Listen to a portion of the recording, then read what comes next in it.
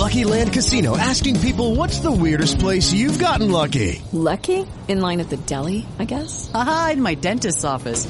More than once, actually. Do I have to say? Yes, you do. In the car before my kids' PTA meeting. Really? Yes. Excuse me, what's the weirdest place you've gotten lucky? I never win and tell. Well, there you have it. You can get lucky anywhere, playing at LuckyLandSlots.com. Play for free right now. Are you feeling lucky? No purchase necessary. Void where prohibited by law. 18 plus. Terms and conditions apply. See website for details. With Lucky Land Slots, you can get lucky just about anywhere. Dearly beloved, we are gathered here today to... Has anyone seen the bride and groom? Sorry, we're here. We were getting lucky in the limo and we lost track of time. No, Lucky Land Casino, with cash prizes that add up quicker than a guest registry.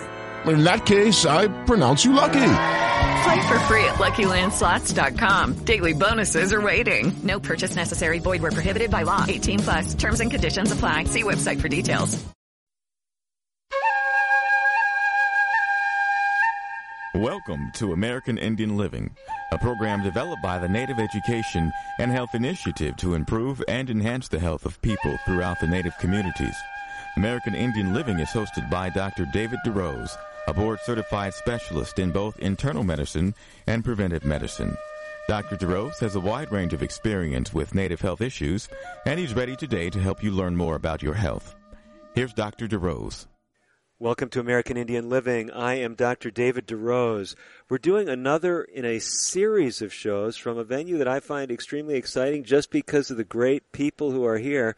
It's the National Tribal Health Conference. It's put on by the National Indian Health Board. This is the 35th annual such event. It's taking place in Oklahoma City, Oklahoma. And across from me is someone who is not a stranger if you've tuned into the broadcasts from this venue already. Her name is Joni Bokovoy. Dr. Bokovoy, it's good to have you with us. Thank you. Great to be here. Joni, you did a segment with me earlier in the conference. That segment featured some of your work as a person with experience in public health. You've got a doctorate in that discipline. You'd been working a lot over the years with infectious diseases and sepsis prevention. If people missed that show, I thought it was a great one. Thank you. So, by the way, if you're just tuning into American Indian Living for the first time, we do have our shows archived. One of the easiest places to find them archived is at the lifetalk.net website. Lifetalk Radio is a radio network that carries the show. Another great network that carries it is Native Voice One, and Native Voice One can be found at NV1, NV for Native Voice, then the number 1.org. So either of those places will help you get connected with archive shows, and one of them was that great show, I really found it great, on sepsis prevention, overwhelming infections if you want to avoid them. Dr. Joni Bokovoy has worked in that area with many hospitals over the years, and you can get her insights on that previous broadcast.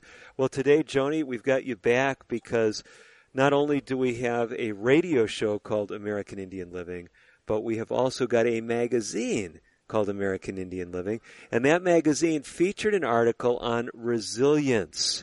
And I know this is a topic that is near and dear to your heart. Absolutely. And actually, it was a really great article. I loved how it featured a story, and it talked about someone's journey and understanding of their resilience in their own life. I enjoyed the story as well, and some of our listeners know the name of Ed Dunn. Dr. Ed Dunn actually wrote that article on resilience. Ed is a Native American from Canada who has, I guess up there they usually call them Aboriginals, First Nation peoples. Ed has been featured on the show. In fact, he is the one of the co-hosts of the series, the video series called Native New Health. Oh, nice. And Ed has shared a lot of great material. Great story about his own life and some of the challenges he went through, being demeaned by a boss at the workplace. As you read that story, and maybe many of our listeners have gone to the American Indian Living website, maybe they've read the article already in the magazine, or maybe they picked the magazine up at a tribal health clinic or a tribal health center. They're thinking of the story, but as you read through that story, Joni, what resonated with you?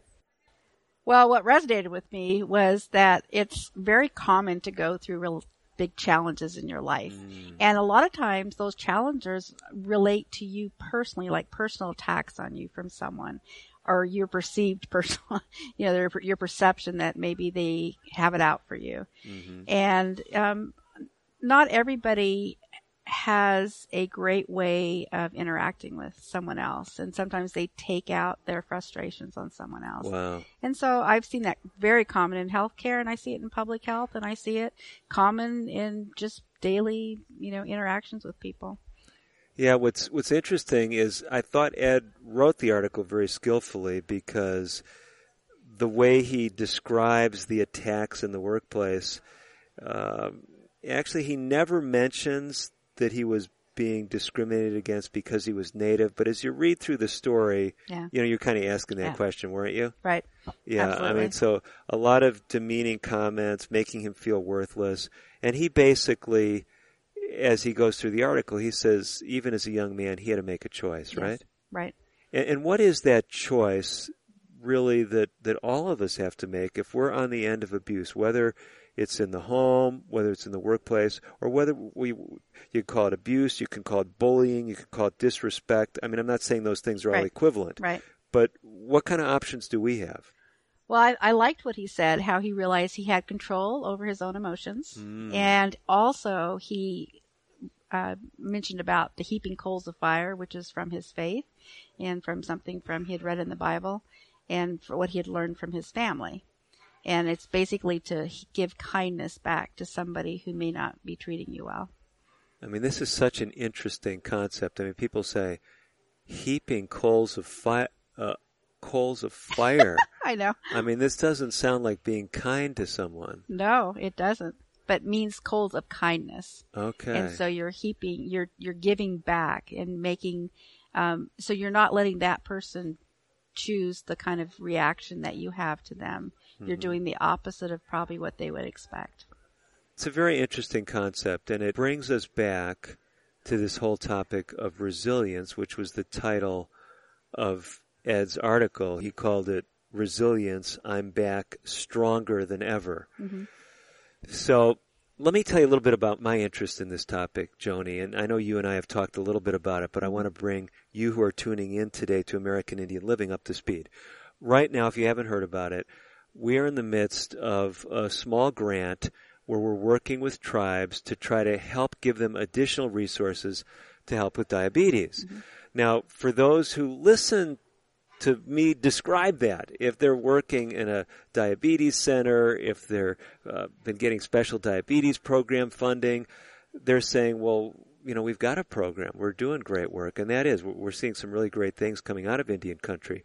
But the grant that we have is to put some additional resources in people's hands, and it's especially looking at what we would call comorbidities. So it's saying you're focused on diabetes, but what about some things that interface with that disease? What about the mental health things that either impact the diabetes, impact the lifestyle practices that relate to diabetes?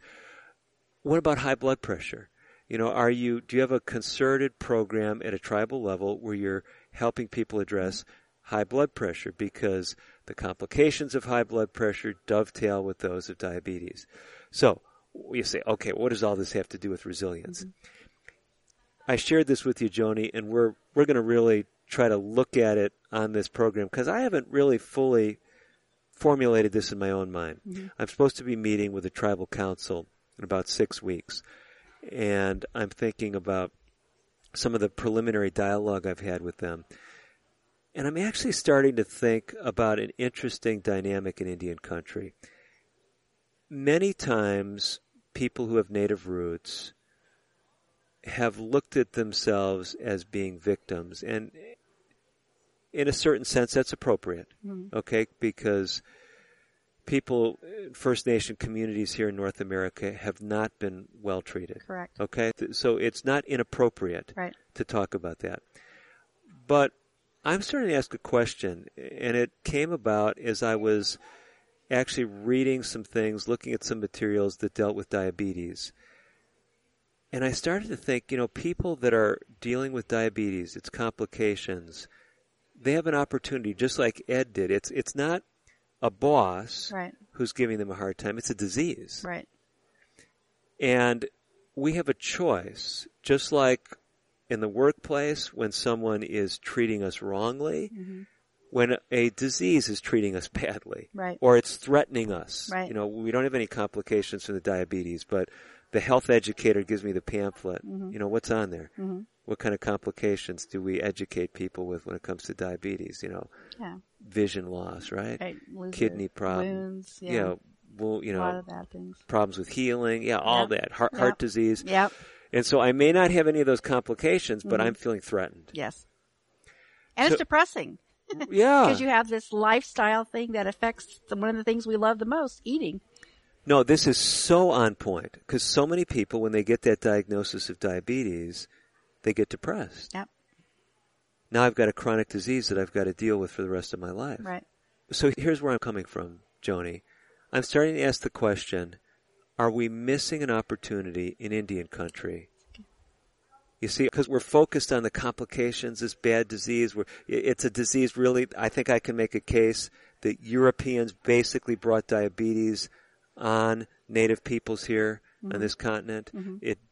All the evidence is there was no diabetes before European contact. And so we can emphasize the victim aspect and what we've got to do as victims, or we can say, are we being given a unique opportunity to develop resilience? So that's where I'm coming from. I know that was a long introduction. Help us to understand, first of all, what resilience is, and then I'm interested in hearing from you. I mean, whether you think I'm barking up the wrong tree, so to speak, or whether you think there's merit in what we're looking at. Well, let me read what I found from the dictionary, how resilience is defined. So it's a noun, and it says the capacity to recover quickly from difficulties, toughness, or the ability of a substance or object to spring back into shape, elasticity. Great definitions. So when you read those, what goes through your mind? So when I read that, it's interesting. So, and actually while you were telling your story, and then when I read this, the first thing I thought, especially with that first definition, was about Viktor Frankl when he was in the concentration camps, and how what he found is the folks that identified a purpose were the ones that survived. And really that meant they were resilient. So some people died and some people lived. They all had the same conditions. But the people that survived were those that found a purpose, and they made them resilient enough to survive during the concentration camps. And he wrote that famous book, Man's Search for Meaning? Search for Meaning. Yeah. So, no, I think that's a very interesting parallel. So, put in this this terrible situation, again, a victim, where he could have said, I'm just a victim, there's no point, I'm being abused, I'm being mistreated. But instead, he found purpose in that context. Right. So I think that's a tremendous parallel. So what do you think about this, Joni? You've got your doctorate in public health. I know you've done a lot with chronic diseases, with infectious diseases, and the whole gamut of things you've worked with over the years. What do you think? Do you think we're missing an opportunity from what you've seen in Indian country or, anywhere in any segment of the population? Should we be talking with people who have chronic diseases saying, you have an opportunity to develop resilience that you didn't have before the diagnosis? Absolutely. Absolutely.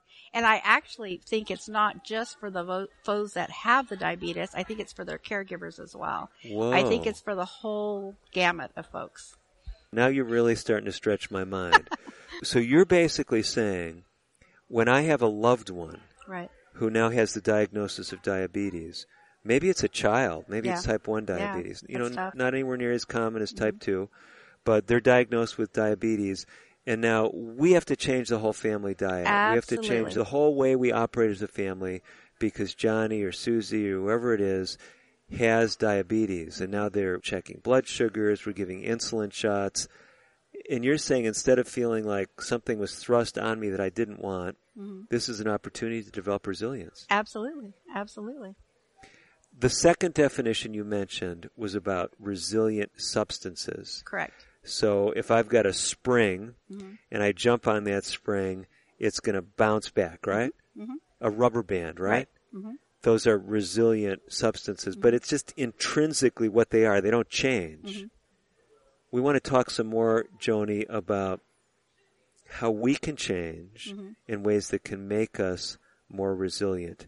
Before we go there, we've just got a few moments in this segment. We want to kind of give our listeners a little idea where we're headed.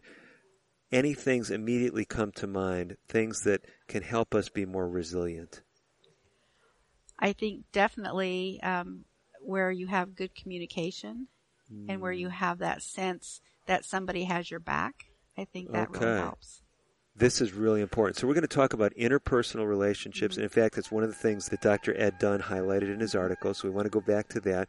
We want to talk about interpersonal relationships. Then we want to talk about how the thing that you think today is a curse, the thing that you think you're struggling with, the thing that is victimizing you, actually can be the key to strengthening you, making you even more an asset in your family and your community. You don't want to miss this dialogue. We've got a lot more coming up on American Indian Living. Stay tuned. Much more right after this. Today's broadcast has been pre-recorded. However, if you have questions about today's show or would like further information, please call 1-800-775-HOPE. That's 1-800-775-4673. We'll be right back after this. This is Betty White. I know you don't need one more thing to worry about, but listen. High blood pressure can cause kidney damage, blindness, heart attack, stroke, and you can have high blood pressure even if you feel all right. 1 in 7 adults has it, but it's easy to get your blood pressure checked, and you can treat it if it is too high. So don't worry about it. Don't ignore it. Just see your doctor and check it out. For your free booklet, visit the Will Rogers Institute at wrinstitute.org and find us on Facebook and Twitter. Emergency medical unit, respond to 102 Maple Avenue, possible stroke victim. When stroke occurs, you have 60 minutes to win or lose the race of your life. There are new treatments, but you must get to a hospital fast. If you suddenly feel weakness on one side, have trouble speaking, walking, or seeing, it could be a stroke. Call 911. Get to a hospital. Because how you spend the next 60 minutes could determine how you spend the rest of your life. Stroke. Know the signs. Act in time. A message from the National Institute of Neurological Disorders and Stroke. If you receive disability benefits, keeping Social Security informed is key. Keeping us informed minimizes the chance that we learn about something later that could negatively affect your benefits. That's the surprise no one wants because it creates overpayments that you must repay, disrupts payments, and can even jeopardize your entitlement to Social Security benefits. Learn more about reporting responsibilities for people working and receiving disability or SSI benefits by reading our online publications, Working While Disabled, How We Can Help, and How Work Affects Your Benefits at www.socialsecurity.gov/pubs. Some changes can be reported online at www.socialsecurity.gov. You can also notify us at 1-800-772-1213 or contact your local Social Security office. Our goal at Social Security is to pay you the right amount on time every month. With your cooperation to keep us informed of changes, the likelihood of any unpleasant surprises that could derail your benefits will be greatly minimized.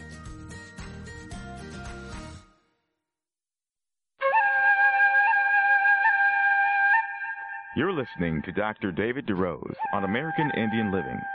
Your comments and questions are welcome. Call now at 1-800-775-HOPE. 1-800-775-4673. Here again is Dr. DeRose. You're back with Dr. David DeRose and with Dr. Joni Bokovoy. We're speaking about the topic of resilience, and we're doing it in a venue where there are lots of resilient people. We are at the National Tribal Health Conference, sponsored by the National Indian Health Board here in Oklahoma City, Oklahoma. And I say there are a lot of resilient people here because I look at Native Americans as being some of the most resilient people in the world. And it has a lot to do with many of the challenges that they've faced over the years. And actually, Joni, I'll just be honest with you, sometimes, as we've been speaking in this program, the things that we look like or the things that we look at that seem like they're calculated to just drive us into the dirt can help us be stronger, can't they? Absolutely. We promised in this segment that we'd look at factors that help us to be more resilient. And you brought us back to Ed Dunn's article. We've been talking, if you just joined us, about an exciting article, short succinct article on resilience by Dr. Ed Dunn that appeared in an issue of American Indian Living, the magazine. And Ed shared that one of the things that helped him to be resilient was his family relationships. In fact, I'll quote something from the article. He says, researchers such as Dr. Kitty Freer-Randall say, resilience is the capacity to maintain or develop competent functioning in the face of major life stressors, and it is increased by family and social supports, relational connectedness, meaningful activity, and exercise. So we want to speak about, especially right now, about those social supports and relationships. And you have a unique window on this because you worked for some large healthcare organizations dealing with things that related to resilience and had to pull in this whole social component. Tell us your story a little bit in that area. So what we found in healthcare over the years is it's not, when you try to improve something, it's not just about trying to improve that. You have to have a culture that supports that improvement to happen and supports the caregivers in making that happen. And as we started trying to understand culture more, we realized that resilience was a really important aspect of that, and that caregiver resilience was huge. So it wasn't just the resilience of our patients, it was really the resilience of those who are taking care of the patients. To really address that, we worked with a couple psychologists and also healthcare leaders that deal with teamwork and safety. And one of them was Dr. Sexton from Duke University, Dr. Brian Sexton. And he's done a lot of great work with resilience and really focusing on what can be done to really help people become more resilient and help others be more resilient. And some of the things that he shared with us were just some basic things. And it's interesting because a lot of it is just like your basic things that help you be healthy. So one of it was sleep. So sleep is a big one. Okay. And sometimes we underestimate the importance of sleep and rest. And so he shared how important sleep was because you need to have at least 4 hours of REM sleep in order to really have a good night's sleep. And you know how a lot of times you try to go to sleep and you're not in a deep sleep. You might turn the TV on. Well, don't turn the TV on and go to sleep with the TV on because it's really hard to get down to your REM sleep when there's noise and other things going on. You want a quiet environment. You want to actually do some prep before you go to sleep. And another thing that he recommended before you go to sleep is try to think of 3 good things that happened the day before and write them down. And do that for at least 2 weeks because it helps give you a mindset of more of a positive focus. And so that as your mind is dwelling on things as you're going into sleep, you're a lot more restful. And then having that 4 hours of REM sleep, of course, helps as well. So many people have heard of REM sleep.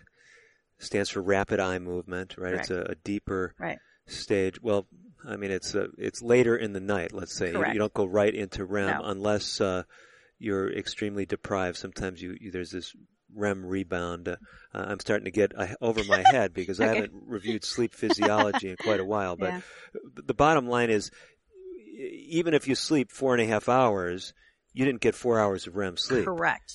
So for someone to get that 4 hours of REM, is there I know you can't generalize, but does it generally take so much time in bed to get 4 hours of REM? So ideally you'd have around 6 to 8 hours of regular sleep and for the whole time period. Because it usually takes about an hour to get down into a deep sleep. And then you usually start waking up early in the morning. And so usually if you slept 6 hours, that would be like the least amount of time you could sleep to actually get around 4 hours of REM. Okay. 8 is better. And again, I'm assuming, we're kind of speaking REM. Deep sleep. Yeah, not just REM, but the, deeper stages of sleep Correct. And things, right? Yeah, so, and again, probably, without the sleep physiologist sitting here beside us, you got a couple of people with strong backgrounds in public health. And, I think we're both kind of stretching our limits here. I'm wondering, I know I am. Maybe you're not, but I'm saying, as I'm talking about this, it sounds like we're talking a lot about, the deeper stages of sleep. So, Joni, here's the thing. a lot of people are cutting themselves short on sleep. Some of it is by choice. Other times it's because of circumstances. Correct. But what we're saying is, if you're not getting enough sleep, this is going to impact your ability to be resilient. So if I go to the workplace, and in the case of the scenario that we talked about with Ed Dunn, someone is not treating me right in the workplace, instead of bouncing back like the rubber band that's resilient, I may snap. Absolutely. Right? And this is not going to do good things for the organization or for me, is Correct. it? No. So I'm trying to understand these connections. So you're working for big hospital chains. That's one of the things you've done over the years. I know one of those groups is one of the big ones that we have out on the West Coast called Adventist Health. And you were working, as you shared in a previous show, with one of the things you were dealing with was preventing overwhelming infection that we call sepsis. You were working, though, very closely with providers of health services. Correct. Why is there this connection with resilience? I know you've mentioned it, but I'm just really trying to make that connection tight. So if the providers are not resilient, how does that impact what they do in the workplace? It has a huge impact on their attitude. Because attitude is something that you in order to really control the way you interact and react to others, you really need to have internally, you have to have a resilient spirit. And so it's making sure you're at your best when you're interacting. So you're not just reacting, but you're actually having control over how you act and interact with folks. So basically, if I'm wanting to impact an organization, then don't just talk about concrete goals, but focus on people. Correct. Absolutely. Huge. And help our people be as resilient as possible. Correct. Okay, so I'm getting some of these points. So you say good care of my general health, things like getting adequate sleep. I think both you and Ed have mentioned physical exercise and nutrition. We're also talking about how we deal with difficulties. And again, I just want to make sure that we're really talking about something that resonates with people. When I say that bad diagnosis is an opportunity to develop resiliency or resilience, someone could take the flip side of it, couldn't they, Joni, and say, no, that is going to push me over the brink. How do you respond to that? So what I would want to say to them is it's a great opportunity to look at some of the positives as a result of this. And I know you don't think there's any positives to diabetes, but one of the big positives, it helps you start looking at ways to be more healthy. And so that's a big positive. You have a chance to learn about your body more, which is a positive. You have a chance to maybe ask for support and be supported. And there's nothing wrong with that. I mean, that's actually a good thing. Because in life, you're always going to have the negative. In fact, the negative, we found that people that have no negatives, have no challenges in their lives, actually don't thrive either. It's kind of the flip side. It's like you always have to have a little bit of the challenges in order to really have a chance to have that positive impact and make something better. In fact, there is that research where they talk about the 3-to-1 ratio. I don't know if you've seen the Positivity book, and I actually don't remember the name of the author. I can actually look it up really quick. But what this research did is looked at the ratio of positive to negative, and for folks to actually thrive, they needed to have some type of negative in their life, but they needed to have like a 3-to-1 ratio. So more positive things to counteract the negative. And then if you think about it, you never have just one thing negative. There's a lot of negative. I mean, you go through your day, you could probably focus on so many of the negative things. In fact, we're hardwired for the negative. You know, if you have a rattlesnake rattles, you'll always remember that, right? That's a negative. You want to get out of the way in that fight or flight. If something, if you're driving down the street and somebody starts to swerve into you, you're going to want to make sure that you can swerve away from them. And so there's always that negative. No, this is fascinating stuff, and we've got a lot more practical material, especially dealing with relationships. We're going to be talking more about that in our next segment. You're listening to American Indian Living. The topic is resilience. How does this relate to diabetes, to other challenges you might be facing? And how could the things that, well, look most threatening to you today, how could they actually be perhaps the stepping stones to a healthier and more vibrant life? We'll be talking with Joni Bokovoy more in the next segment. Don't go away. I'm Dr. DeRose. You're listening to American Indian Living.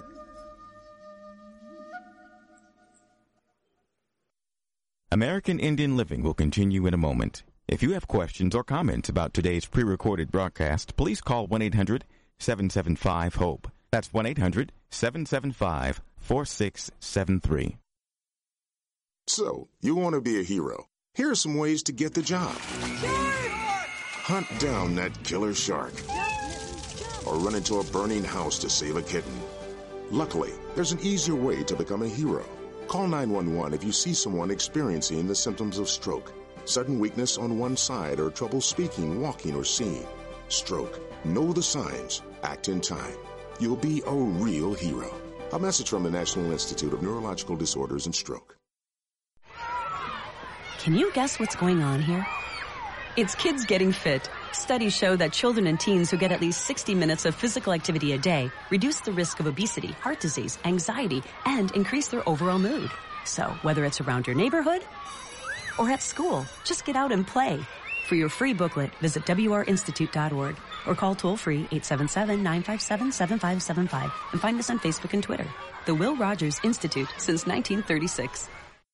My name is Tom Thornton. And my name is Cindy Thornton. We're retired, and this is how we live United. We decided to volunteer with United Way at our community free health clinic. United Way is how we contribute, because we know our time and money are going to the right places. Judging by the thank yous we get at the clinic, I'd say we're doing the right thing with our retirement, too. We're Tom and Cindy Thornton. We volunteer at our community free health clinic. We don't just wear the shirt. We live it. Give, advocate, volunteer, live United. Go to liveunited.org. Brought to you by United Way and the Ad Council. Diabetes affects more than 29 million Americans. If left untreated, diabetes can lead to serious health problems such as heart disease, stroke, blindness, and kidney disease. Your family's health history can be an important factor in determining your risk of developing diabetes. The National Diabetes Education Program wants to help you and your family. Do all you can to prevent or delay the onset of type 2 diabetes. Visit yourdiabetesinfo.org to learn more.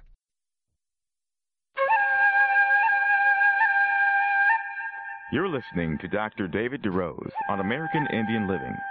Your comments and questions are welcome. Call now at 1-800-775-HOPE.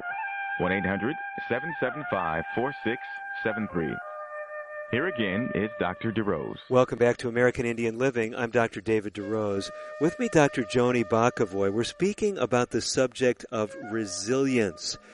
And Joni, you were sharing with us some insights into this relationship between positive and negatives.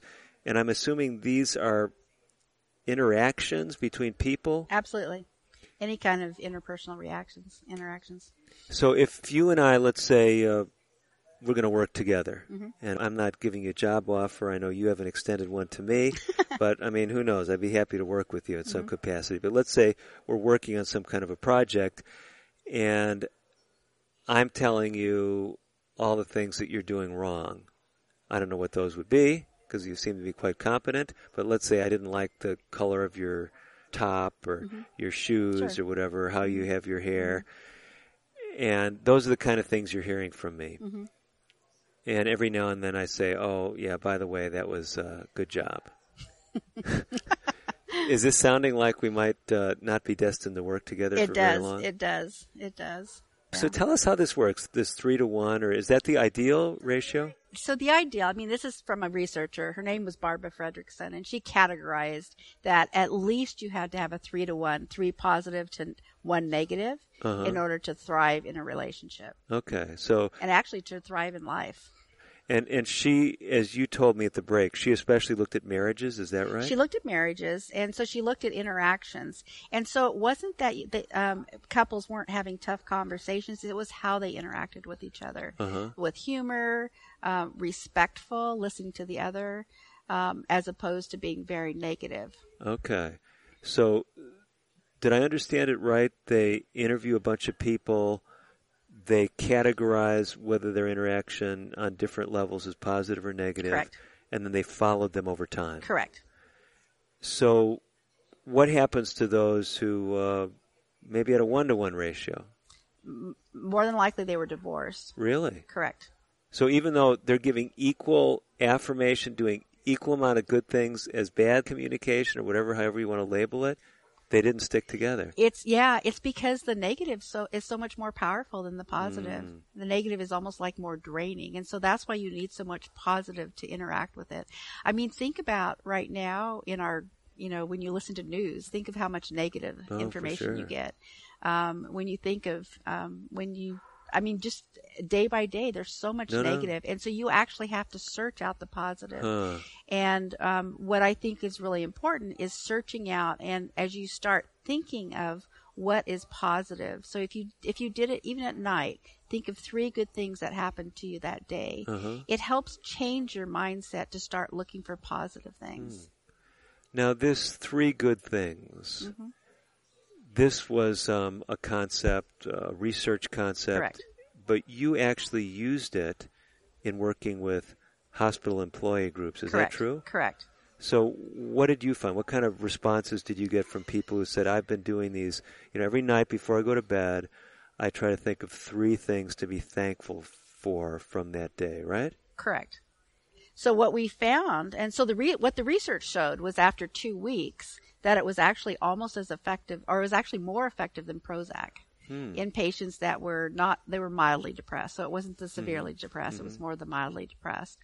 But what we found in the folks that we worked with is the folks that did that, they started just doing it on a regular basis. They started to do it at meetings. They started to think of 3 good things at a meeting, like before they had it with an employee. Okay. That they would think 3 good things about the employee versus just focusing on the negative, which a lot of times we do when we're evaluating something. We're all about fixing the negative. But what if we think of more from the perspective of the positive and how we can make the positive happen? So now I'm trying to see how you applied this in the workplace. Did you actually try to promote a culture where, in, say, an annual evaluation process, that even someone who was really struggling, maybe not meeting those benchmarks, that the supervisor would still try to find 3 positive things to say for every negative? Absolutely. Huh. Absolutely. And actually now, one of our focus at the Adventist Health, one of their focuses is actually focusing on strengths. So instead of focusing on the weakness, it's really focusing on strengths and matching people up with jobs that are in line with what their strengths are. This is very, very interesting. So what we're actually saying here is how resilient you are is partly controlled by what you do. Absolutely. How you respond to things. But there is also a profound effect on us and our resiliency that comes from other people. Absolutely. So here's the question, and it comes back to this article by Ed Dunn, and we keep returning to it in this show. We're quoting from Dr. Ed Dunn in American Indian Living magazine. This is volume 8, issue number 1. His article, Resilience, I'm Back Stronger Than Ever.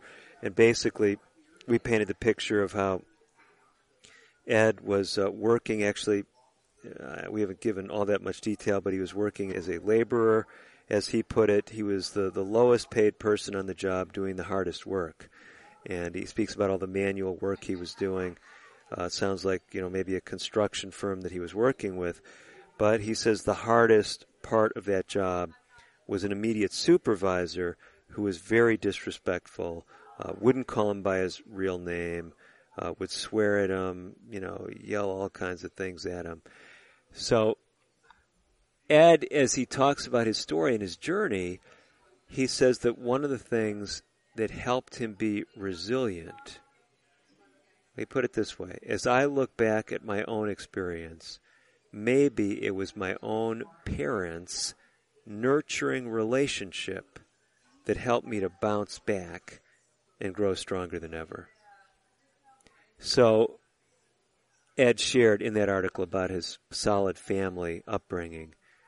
But a lot of people don't have that, Joni. Right. So if he can write, what helped me bounce back was my strong family, what about the person who says, I got a lousy family, and I come home, and if the workplace was stressful, it's even worse at home? Yeah. What do we say to someone like that? Well, I would actually say to find outside support and connections. So maybe a best friend. Okay. Maybe an aunt or somebody outside of the home. So we're still saying it's important that we have these affirming relationships. Absolutely.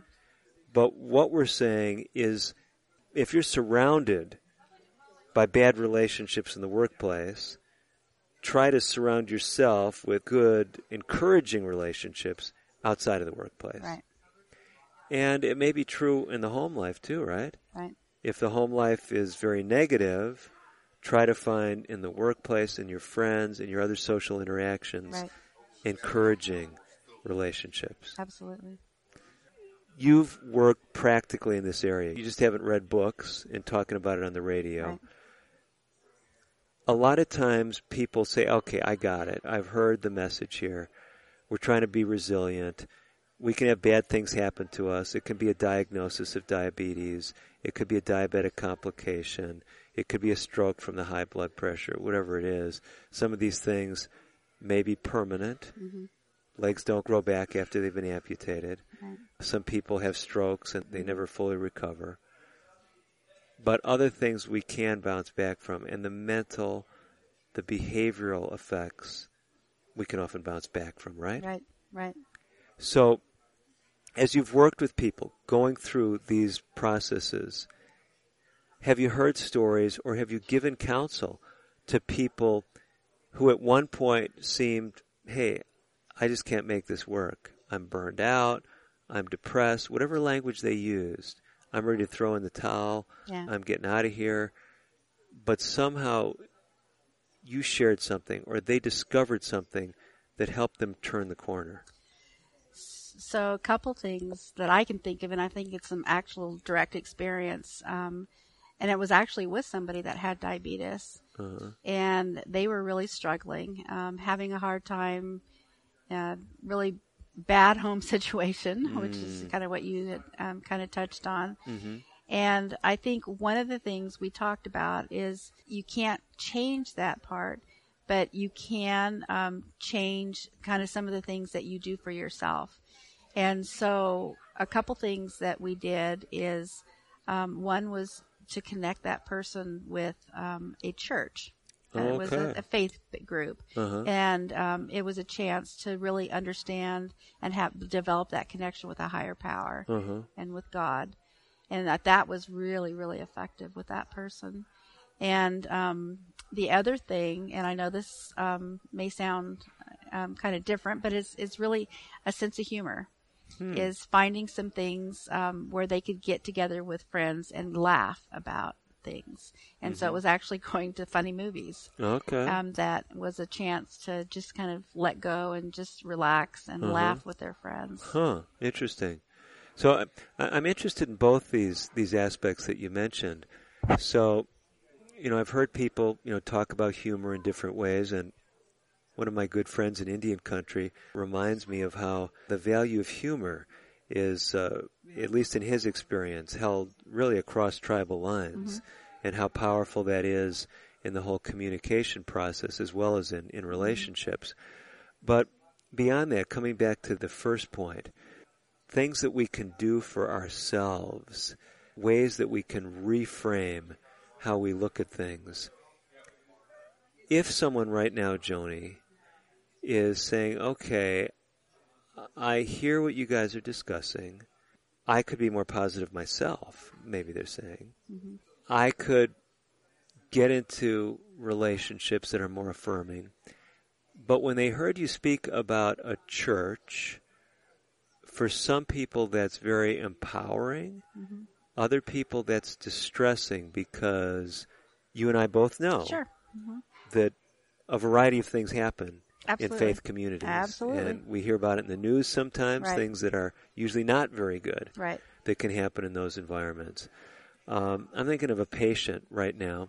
This young lady had some bad things happen in a faith community. And this caused her to not only be polarized from that faith community, but from her entire family that were members of that particular religious denomination. And so those kind of things can happen. You say, well, get connected with a faith community. That may be very discouraging for some people, right? Absolutely. And I get your point. And actually, that isn't for everyone. Mm-hmm. But to develop some kind of connection with a higher power, I think is very important. And also, even just going outdoors and getting away and going someplace beautiful, I think is very helpful. These two things are so important. And I don't want to undermine the faith community aspect because, to be honest with you, I think it is an underutilized resource. I mean, if we look at many behavioral health studies, many interventional studies, they've used faith communities because they are environments for many people that are powerfully supportive, right? Absolutely. So we're trying to speak, to the whole continuum here.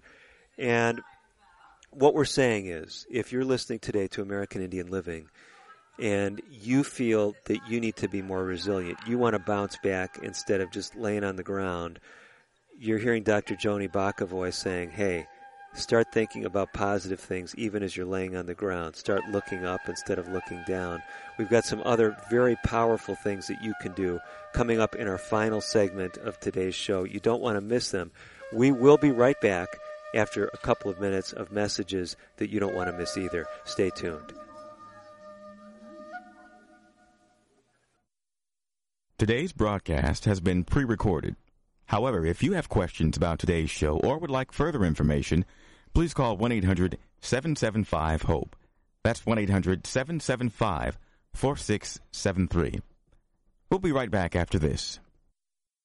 One day, I'll teach chemistry to kids. I'm going to be an architect. My dream is to be a chef. At the U.S. Department of Education's Office of Federal Student Aid, we provide more than $150 billion each year in grants, loans, and work-study funds, making higher education possible for anyone at any stage of life. I can go back to college. I can change careers. I can make a difference. Federal Student Aid, proud sponsor of the American Mind. Learn more about money for college at studentaid.gov. Diabetes is a serious disease that runs in families. If your parents or siblings have type 2 diabetes, you have a greater chance of getting the disease. If you're African American, Hispanic, or Latino, American Indian, Alaska Native, Asian American, Native Hawaiian, or Pacific Islander, you also have a higher chance of developing the disease. The National Diabetes Education Program wants to help you understand your risk. Visit the NDEP website at yourdiabetesinfo.org for diabetes prevention tools, including the Family Health History Quiz. It started off as a normal day. I felt fine when I arrived at the plant. Ruth Junius's life was about to change. Then I dropped my keys. They kept slipping out of my hand. My arm felt numb. A coworker asked me if I was okay, and I couldn't speak. I started to get scared. Ruth was having a stroke. People around her weren't sure what to do. They thought I should go home or lie down, but I knew something was very wrong. I wrote 911 on a piece of paper with my other hand, and someone called for me. Because everyone acted quickly, doctors at the hospital were able to give Ruth treatment that started to reverse the symptoms. Within a few minutes, I was talking again. I didn't know a thing about stroke before I had one. Now I make sure that my friends and family know all the signs of stroke so they'll get help fast if they need it. No stroke. Know the signs. Act in time. Call 1-800-352-9424 for more information. Brought to you by the U.S. Department of Health and Human Services, National Institutes of Health. You're listening to Dr. David DeRose on American Indian Living. Your comments and questions are welcome. Call now at 1-800-775-HOPE. 1-800-775-4673. Here again is Dr. DeRose. Welcome back for our final segment of today's edition of American Indian Living. We're speaking about the topic of resilience, how when you're knocked down, not only can you get up, but you can bounce back perhaps stronger than ever before. But sometimes it seems that the deck is stacked against us. I've been speaking with Dr. Joni Bokovoy, who has personal experience working with organizations trying to help people be more resilient. And Joni, I'll tell you, we've been speaking about some things people can do, how they can, even in the midst of difficulties, bounce back. And as we were, during the break, speaking together, I think you helped to really hone in on something that's so powerful. Tell us about it.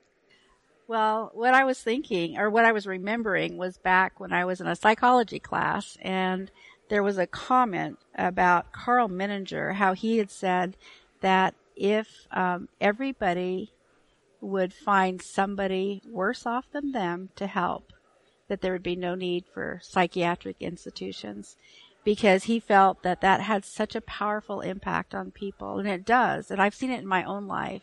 When I'm really down and I'm just frustrated, if I stop thinking about myself and I find someone else to help and really make an impact on that person's life, or find someone who's really struggling, it has such a big impact on me, because now I'm not thinking about myself. My mind's on helping that other person, and all of a sudden my problems look so much less. This is such a powerful concept. It really came home to me many years ago when I was a medical student. I'm not particularly prone to depression, but hey, all of us can get down. We can have bad days, bad weeks, bad months, whatever it is. And I was particularly down that day. I was living in a dorm at the time, and someone came into my room. And I don't know what they were dealing with. I don't remember, but they were just in bad shape. And I felt constrained to try to encourage them. And I don't know how long I spent with them, but after they walked out of my room, I realized that not only had I encouraged them, I'd encouraged myself. So, I mean, yeah, this is powerful. So this whole idea, and I know it's so ingrained in Native culture, the idea of giving back. Right. But I think we too often in those settings that bring us down, we disqualify ourselves from giving back.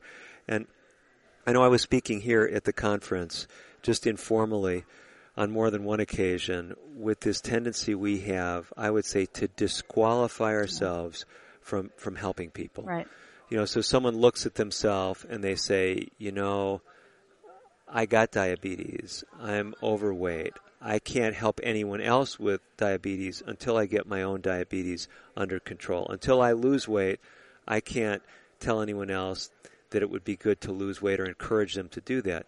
And I say, no, that's not the way to look at it. I mean, I try to be more gentle than just being so, upfront like that. But I say, you're in a position to go on that journey with someone else. Right. And to say, hey, I've been trying to drop some pounds or trying to exercise, or I've been having problems. Just be honest. Yeah. Say, maybe we can exercise together. Do you think that's too crazy a concept, Joni? I love it. In fact, I'm going to be using that in my own life more, because I was one of the people that said, until I lose weight, how can I tell somebody else to get more healthy and lose weight? I mean, it's so common. I was telling someone at the booth a story about our book, 30 Days to Natural Blood Pressure Control. When that book came out, a physician bought 50, 60 copies of the book, okay? I heard from him probably 6 months later, and I said, how's the book going? How's it working? I'm not giving it out. You bought these to give out to your patients. What's going on? I've got high blood pressure myself. I'd be a hypocrite. Well, as we got to talking, I don't think he'd even read the book. He definitely wasn't putting a lot of things into practice in the book. But I didn't tell him, hey, you got to do X, Y, and Z. Read page 97, page 222. I didn't say that. I said, what I think you need to do is you need to start giving those books out. And in your office, have a program for people with high blood pressure. And go on the journey with your patients. Absolutely. And I think that connected with him. Whether he actually did it, this person lives many miles away, and I don't hear from all that frequently. But the point was, instead of looking at these bad things that happen to us as disqualifying us, they actually, in some sense, qualify us. Good point. They give us credibility, right? I mean, I've worked with all kinds of health professionals. I remember someone pulling me aside once. I think it was some, thin young lady giving a talk to people who were overweight, and they all said, "Oh, this girl doesn't know what she's talking about." she's never dealt with weight problems in her life, obviously. Mm-hmm. And I think it was true. Now, it doesn't mean you can't help someone if you've never had the problem. Right. Mm-hmm. But the point is, we have a level of credibility if we're on the journey with people, and they know it, don't they? Absolutely. So, Joni, I hear you making some powerful arguments. If I see that I've got a disease, a condition, a problem, a family situation that I don't like, instead of saying, this is bad, this is hurting me, no, I'm in a situation that's giving me a greater capacity to help other people with the same problem. Huh? Absolutely. In fact, someone with your same, if you help somebody, so you get a little bit better with your diabetes and you help somebody else, they will listen to you and you will have an incredible impact on that person. I was hearing a story recently. Someone was talking about how they were in the hospital. Mm-hmm. And one of the nurses came in, and what a terrible experience it was. This person had just gone through a major surgery, and this nurse was just treating them like they were a bag of potatoes. Wow. And, I don't know what they were doing, changing the sheets or, doing some kind of care for them. And it was just such a terrible experience. The next day, a different nurse came in to do the same thing, and this person was kind of dreading, this experience, and he said, this person was so kind, is this okay? Am I moving you too quickly? And he said, he just had to say, he said, I have to tell you this. He said, there was a person here yesterday who did the same thing. I had a terrible experience, and with you, this was just very pleasant. And she told him a secret. What? She said, I had the same surgery you had. Wow. And it just kind of drives home this point, doesn't it? Mm-hmm. Because when we're on the journey together, right, we can empathize with people. Huge, yeah. And instead of that nurse having been impaired because she had gone through this difficult experience, it increased her ability to care for other people. Right. So can that happen with diabetes? Absolutely. Diabetes diagnosis? Absolutely. How about high blood pressure? Oh, absolutely. Heart attack? Everything. It's like the whole gamut. So this is a crazy show, and it's a crazy concept, and people kind of think it sounds crazy to begin with. Yeah. But what we're telling people and what we're sharing on this show, and right, this is not a scripted program, we're saying that something bad is happening in your life. Instead of that disqualifying you, it's giving you resources that you can draw from to help other people. Absolutely. Absolutely. I have to say something at this juncture. You alluded to the power of community, the power of a creator, the power of spiritual help. And there is a short passage that someone who's known in many faith traditions as the Apostle Paul wrote to a church that was having a lot of problems. It was the church in a town called Corinth, or a city. And when he wrote his second letter to this group, and I'm paraphrasing it, he said, we've got a loving creator. He called him the Father of mercies and the God of all comfort. And then he said this creator comforts us in all our difficulties so that we might be able to comfort others who have any kind of difficulty using the comfort that we were given. Oh, that's awesome. So in the midst of our sufferings, there are spiritual resources, there are physical resources, there are sources of comfort that can help us be better caregivers, whether we have that designation as a result of our training or just as human beings going on this journey together. Well, Joni, our time has just about slipped away.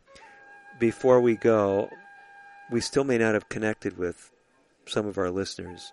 Do you feel like there's any succinct messages that you'd like to leave before we finish? The last thing I was thinking about is forgiveness.